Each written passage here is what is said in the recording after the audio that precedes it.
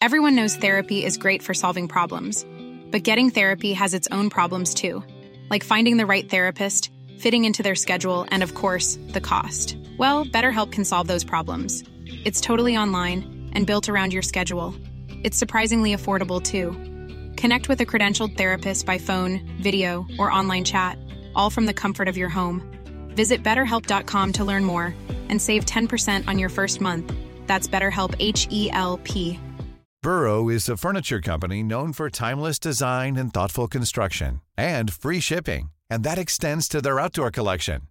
Their outdoor furniture is built to withstand the elements, featuring rust-proof stainless steel hardware, weather-ready teak, and quick-dry foam cushions. For Memorial Day, get 15% off your Burrow purchase at burrow.com/ACAST and up to 25% off outdoor.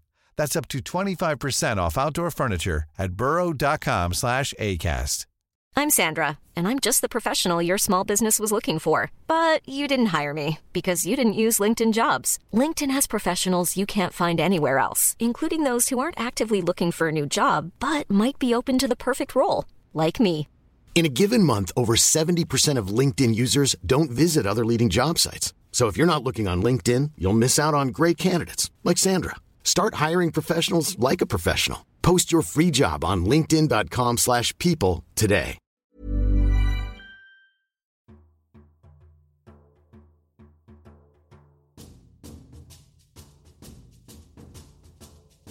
Kia ora, g'day, and welcome to the history of Aotearoa, New Zealand. Episode 127, Q&A 2023, Part 5. This podcast is recorded in Te Whanganui Atara on the rohe of Muiupoko, Taranaki Whānui, Te Atiawa, and Ngāti Toa Rangatira. We are generously supported by our amazing patrons. If you want to support Hans, go to patreon.com/historyaotearoa. On to the next questions, which are from KP, who is on the Discord. Thank you very much for these questions, KP. When can we crowdsource for a new simple tank? This was something that I jokingly talked about in the last Q&A, which was, we should do one of the cool things that I'd like to do is crowdsource to build a new simple tank. That'd be awesome. But the fact of the matter is, to really be a Debbie Downer and give you a serious answer, I don't have enough time to do something like that. Realistically, I don't have the time, nor do I have the expertise. So I'd have to team up with someone else. I'd love to do it. I think it would be awesome to do something like that and document it, make a documentary about it or something, about the trials and tribulations of trying to do this thing and how it would work and making it historically accurate. I think it'd be really interesting. I think it'd be really cool, but there's just too many gaps in the time that I have, the expertise, the funding, obviously. Well, I guess that's what the crowdsourcing is for, but there is a lot of gaps there that would need to be filled, and the real answer is I'd have to have a lot of time on my hands to do that, and between doing this podcast and working a full-time job, I don't think it would be realistic unless I got a bunch of people to help me, and that in and of itself is quite an effort as well. So it'd be cool. I'd love it. It'd be awesome. But I don't, unless something drastically changes in my situation, then I don't think it is something that is going to happen. But you never know. If you know any rich people that could pay me money to quit my job to do this thing, tell them to give me a call. KP's second question was one of those ones that I was hoping for. Can you please talk about your tech setup? Absolutely I can. As I mentioned earlier, I have recently upgraded my tech setup, which is really good, so hopefully it sounds a lot better than it has previously. So I guess I'll run you through kind of a little bit of a history of my tech setup, because it has changed a reasonable amount over the years. So originally, way back in the beginning, I was using a Blue Snowball, which was fine. It was affordable whilst also being not absolutely terrible, which was good enough at the time. And then eventually I upgraded to some ATR 2100 USB microphones. And they were also fine, but a bit more upmarket. which was good. It was meant to be a bit of an improvement. And then in 2021, I changed to some Rode USB microphones. And that's because I won the Bronze Award for Best Indie Podcast in the New Zealand Podcast Awards, and that category was sponsored by Acast, and they offered some prizes if you got bronze, silver or gold. So that microphone was my prize for getting bronze. And in fact, I got 4 of those microphones, which I obviously didn't need. So I gave the other 3 away to other podcasters in New Zealand because I, wanted to share the love around a bit, and it felt a bit wrong to just sell them. So I thought I'd give them away to people that would have use for them. Waffles was actually one of them, which was great. So yeah, so that's what I have been using for the last couple of years, and initially I think it was okay, but when I got them I was recording in a very different space than what I am now and what I have been in the last sort of year or so. I think initially it was probably fine, but as I've moved house in the last couple of years, I don't think those have been very good in the spaces I've been using them in. And so I have been really wanting to change that up for quite some time. So what I have ended up doing now is those ATR 2100s that I did use previously as my second set of microphones. I actually bought microphones. I bought 2 of them at the time because I was going to use one of them as my standard microphone, and when I wanted to go somewhere to interview someone, say for example the Biscuit Tin interview where I actually went to Parliament and I talked to the Clerk of the House in his office, I was going to use those 2 microphones along with a Zoom H4n to record those interviews on location, if you will. So that was the idea, is that the Zoom is like a little kind of audio recording device. You basically plug the microphones in, you push record, you're talking to it, you push stop, and it does like a bunch of other things as well. But it's kind of like a portable microphone and recorder. It's got its own microphone on it, but it's not super good for what I want to do. So I plugged in the ATRs into it to be able to record. It obviously doesn't have super great audio because of course when you're on location you never really quite know what kind of space you're going to be in, but obviously that's not really the point. The idea is that if you have someone that you want to interview and they are more comfortable being in their own space, and you can come to them and talk to them so they can sit in their chair or at their table or whatever. If they're more comfortable with that, I wanted to be able to have the freedom to be able to go and see them in person. Of course, it's pretty common now to do conversations over Zoom and that sort of stuff. But I bought these microphones and the Zoom, I believe, before the pandemic started. So although that was a viable option, was to use Zoom or Skype or whatever, I kind of envisioned that lots of people would probably prefer me go talk to them in person. And then the pandemic happened, and then a lot of that kind of stuff changed. The interview with the head of the repatriation team at Te Papa was originally going to be in person, but that was going to happen right around the time lockdown happened. And so that's partially why it was meant to happen like a few months earlier than it actually did, but because of a couple of other things plus the pandemic, it ended up being a little bit later. And so of course the pandemic made it more common that people were a bit more comfortable doing interviews and things over Zoom. So I haven't actually used that quite as much as I originally thought. But anyway, so that's my like travel kit. But the crux of that story is that I kept the ATRs. So I had these microphones, and I recently bought a Focusrite Scarlett audio interface, which is basically a fancy box that has like a gain dial and does a bunch of stuff. And as far as I'm concerned, it's a fancy box that does magic, that makes my voice sound better. I don't really know how it works. That's what professionals have, so I thought I'd get one. And the Focusrite Scarlett is, again, one of those things that is affordable and is fine. I could absolutely get something that's a lot better than this, the small red box that I have on my desk. But they're like thousands of dollars, right? The Focusrite, for example, was only hundreds. It wasn't $1,000. It wasn't more than $1,000. And yeah, so I could find something that's probably a lot better, but it's a lot more expensive, and honestly probably a bit overkill for what I need, having discussed various options with other podcasters as well. So it's nice and affordable and does a decent enough job of what I want, basically, which is great. I think the audio sounds better with the Scarlett. I hope that comes across. Maybe it doesn't, but oh well. It's nice for me because these ATRs, although I said that they were USB microphones, and that's why kind of that's kind of the big problem with the audio previously, is it's always been USB microphones. And generally, if you want good audio, you need XLR microphones. And thankfully, the ATRs have holes or ports for both USB and XLR. The XLR cables are what I was using on the Zoom, the travel kit. So now I've got the XLR cable plugged in to the Scarlett, which, yeah, is meant to be better. I don't know why, but it's meant to be better. That's what people say, so that's what I have done. So, yeah, and then I use a pair of... what are they? DT770 Pros as my headphones. I bought those recently as well. They're really good.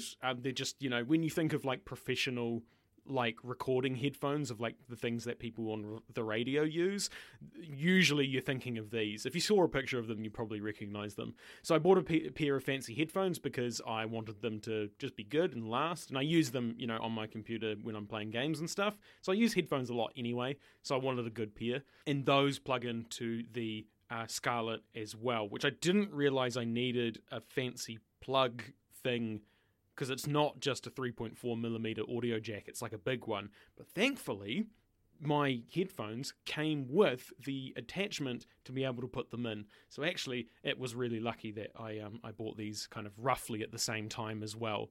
So that was really good as well. Happy with that. So that's the physical tech setup. ATR 2100 microphones with XLR cables into a Focusrite Scarlett, and then pumped audially through some DT770 Pros that I use to listen to my own voice. And that was also something that was really important about the Scarlett as well, is that up until this point, I haven't been able to listen to my own voice when I record. So I have to have one of the headphones like off my ears so that I can hear my own voice. Partially because I can get quite loud if I can't hear myself. So it annoys the other people living in my house. But also just because, if you're trying to pronounce words and things, even just simple English words, you'd be surprised how difficult it is sometimes to say just simple words. But if you can't quite hear yourself properly, it's harder to try and figure out those words and how to say them properly and whether it's coming through on the audio and stuff. So it's just a bit easier if you can hear yourself. So that's a really big advantage that I've been really enjoying as well, is just being able to hear myself. So that's the physical tech setup. In terms of the equipment that I use to record, or the software that I use to record, it is Audacity. Again, because it straddles that line of being affordable, it's free, so that's great, and it more or less does everything that I need it to do. I've previously, or before I started the podcast, I had a little bit of experience with Audacity. That I did a little bit of random stuff in university. Nothing terribly extreme. It was like listening to whale recordings and stuff. So I had a little bit of experience in Audacity, so that when I loaded it up for the first time, I sort of knew like where some of the stuff was and how to like select things and move things around. So I had like a extremely basic understanding of how Audacity worked. So the combination of previous experience and it being free is the reason why I started using Audacity. And I know I could use other ones, and I know I could pay for them, and they're probably better. But the problem is, of course, I'd have to relearn how to use them again, and that's just not really something that I want to do, if I'm being entirely honest. So yeah, so I use Audacity. I know I could be better. I know I could use something else. I just don't. Is the real answer there. So that's my recording setup. So thank you, KP, for that question. All right, on to the next question, which comes from Gustav. I was wondering why you refer to Hans as we in the outro when the podcast is just you. Thank you for the question, Gustav. This is a question that I'm kind of surprised I haven't been asked earlier. You're the first person who has at least asked me about it. I don't know if anyone else has noticed that I do this, but certainly no one else has asked me about it.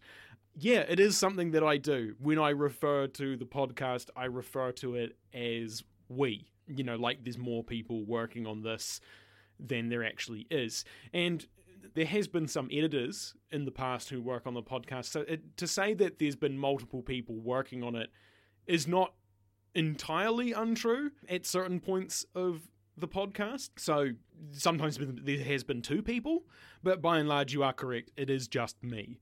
And I've been saying, you know, we and us a lot, even before I had anyone else working actively on the podcast besides myself. So, to answer your question, why do I do that? The main reason is that I kind of thought, and kind of still do, think of the podcast as a collective effort of not just myself, but there's the listeners, the authors who write the books that I use as sources, there's the people that I interview, there's the patrons who give me money, and of course, we're talking about people in the podcast who are real. The historical characters we talk about are very real people that are no longer around. So they're part of it as well, even if they have no influence on it in any way. But there are people that the people we talk about are very real. They had real lives. These aren't just stories that I'm making up. They're actual human beings. And so I kind of wanted to acknowledge all of those people who you don't typically think of when you think about who is making the podcast. Sure, I'm the only one who's actively running the whole thing, but there are all these other people, living and dead, that contribute in their own little, sometimes invisible ways. It's the shitposters on Twitter who keep me sane, my partner who I talk about ideas with, my employer who gives me money, the historians who tell me that this project is worthwhile, the professional radio podcasters who say they're impressed with my work, the other indie podcasters who help with collabs, ideas, and just building a community that's fun to be in, and very open to assistance and collaboration. And again, the authors who write the books, the tech forums who help me solve issues, the patrons who give me extra money just for the podcast, the characters we talk about who aren't characters but real people, and listeners for suffering through ads, which helps give me even more funding. There are a lot of people involved in the podcast in tiny little ways that all contribute to making the final product. So it's a way to acknowledge them. Because even though I say they contribute in tiny ways, those tiny ways are extremely important. I wouldn't have been able to upgrade my tech setup without the patrons, so thank you so much to those patrons that allow me to do that. Those Spates episodes also wouldn't have occurred because I had to buy a $150 or something book to be able to do those episodes. So, there's lots of different people that have all these different influences on the podcast in these very small but very important ways. So don't take that to mean that I say your contribution's small. Every contribution counts, whether that's financial, moral support, or bouncing off ideas, or helping me with tech problems. There's all sorts of different things that contribute to the podcast in ways that you wouldn't even think of. And I guess to kind of go back to some of that stuff I talked about earlier with, it's sometimes a lonely job if you're doing it on your own. And so just the simple act of sending a podcaster an email and saying, hey, I really liked this, this is a thing that I learned that I didn't know before, I thought that was pretty cool or interesting, or doing a review where you say something like that as well. Letting podcasters know that you listened and that you enjoyed it is very, very significant and helpful. Even though for you it might not seem like a very big thing, for us it is a very big thing to know that this has been worthwhile. So, I guess this is my roundabout way of saying yeah, give podcasters reviews and send them emails and tell them nice things. But, you know, there's lots of different ways that people contribute, big and small, and all of them are important and significant. So by saying we and us when I refer to the podcast, that is my way of acknowledging, well, one of the ways that I acknowledge those people. And maybe that's a bit weird. I don't know. Yeah, maybe that's a bit strange, but that's my logic and reasoning behind why I do that. On to the next question, which comes from Sophie. If you could actually witness any historical event that occurred in New Zealand or even worldwide, what would it be and would you get involved? Now, I thought about this question, and much like one of Waffles' questions, I feel that there's an obvious answer here, which is the signing of Te Tiriti o Waitangi, the Treaty of Waitangi, what is described as the founding document of the modern nation of New Zealand. And that's significant, and that would be interesting, but I don't know if that's what I'd pick. I don't know if that's the one that I think would be the most interesting for me.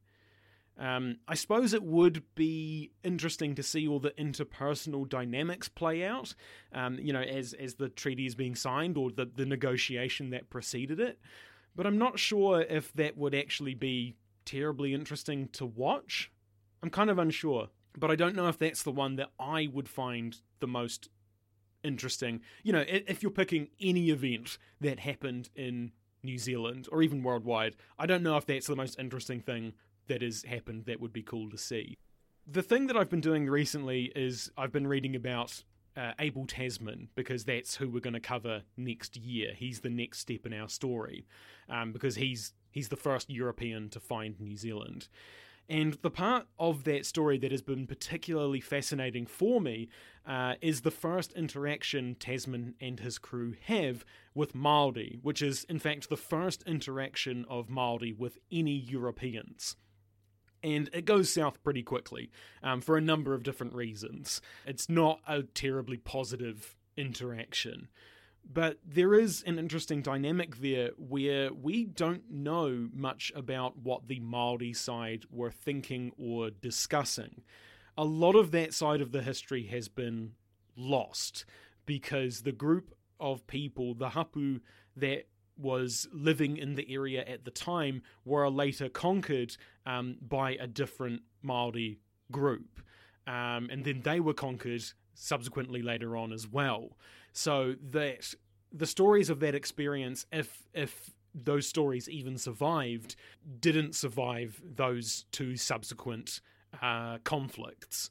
So I think if, I had a time machine and I could go back and I could go and see this event and the lead up to, Abel Tasman turning up in Mohua, Golden Bay, which is near Nelson, which is where this interaction took place.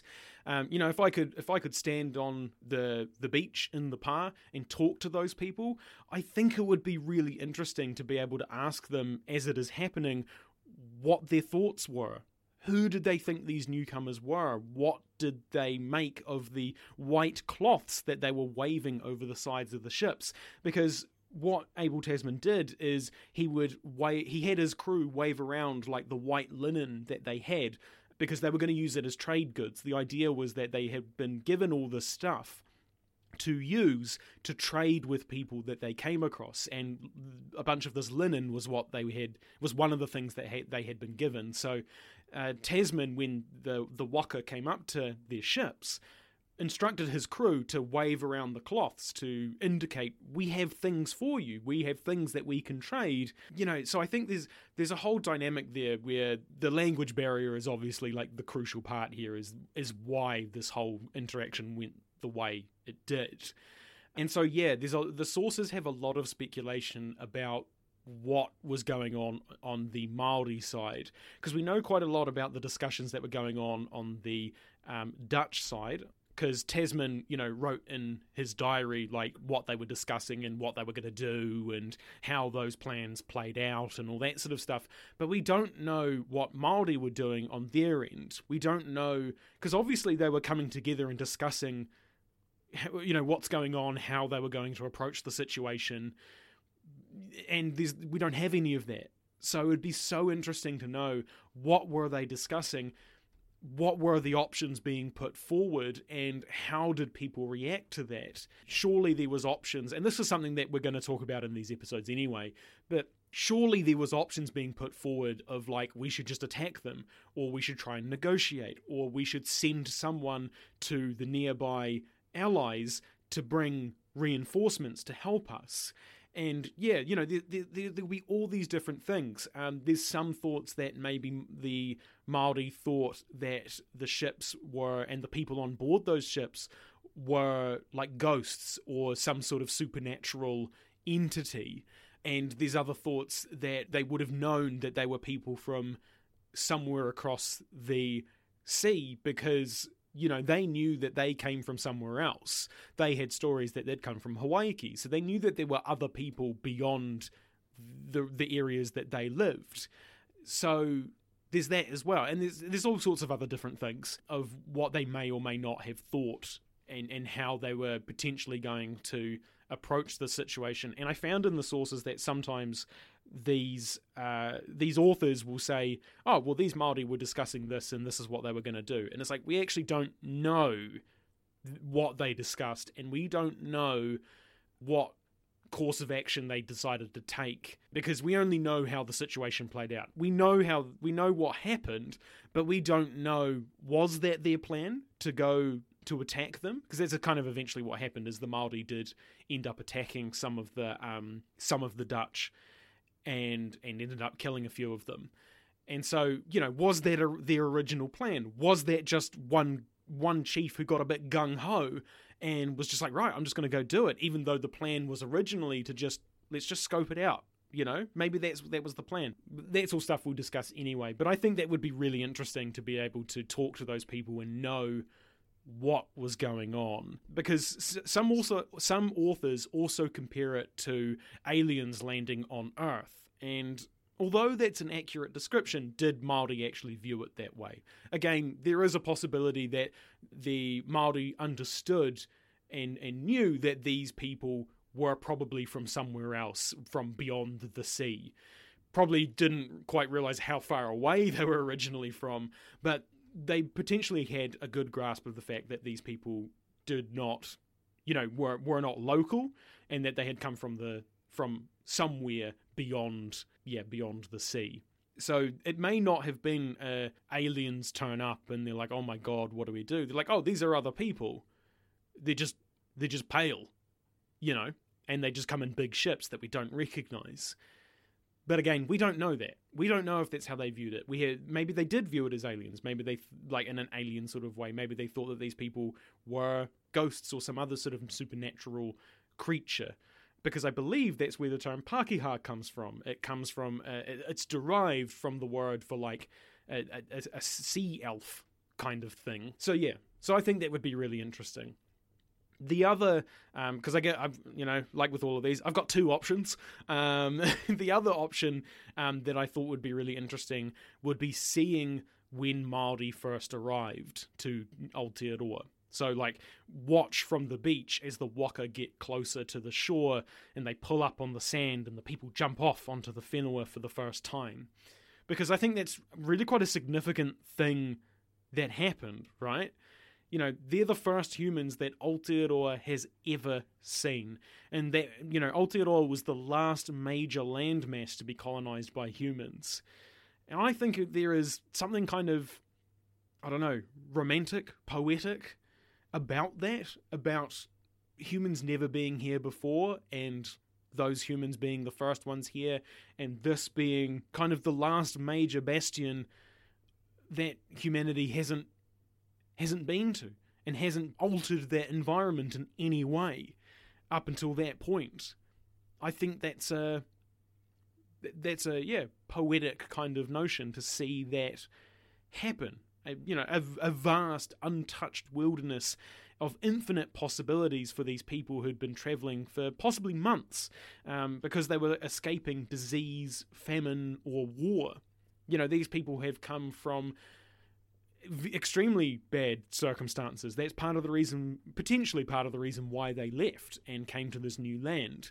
And so it's, they make this dangerous and risky journey to a land that they, maybe don't quite know very much about. It's very unexplored. They don't know what's out there. They had virtually no idea that what awaited them. They didn't know what predators might be out there, what could be eaten and what couldn't. There's a lot of unknowns there to go from something that is already a horrible situation of, again, disease, famine, and war, to come all the way here for crossing your fingers that it's going to be fine. It's not quite like that, obviously. They had a bit of information, and obviously they were very good at oceanic navigation and that sort of thing. But that's a big journey to undertake with limited knowledge. And so I think that would be really interesting to watch is these people first arrive in New Zealand or in Aotearoa and begin a new life for themselves. If you want to get in touch, my email and social media are on historyaotearoa.com. Aotearoa spelt Aotearoa. You can also find helpful resources there, like transcripts and sources. If you would like to support Hans, you can do so through donating via Patreon or giving us a review. As always, haere tu matu, hoki tu mai. See you next time.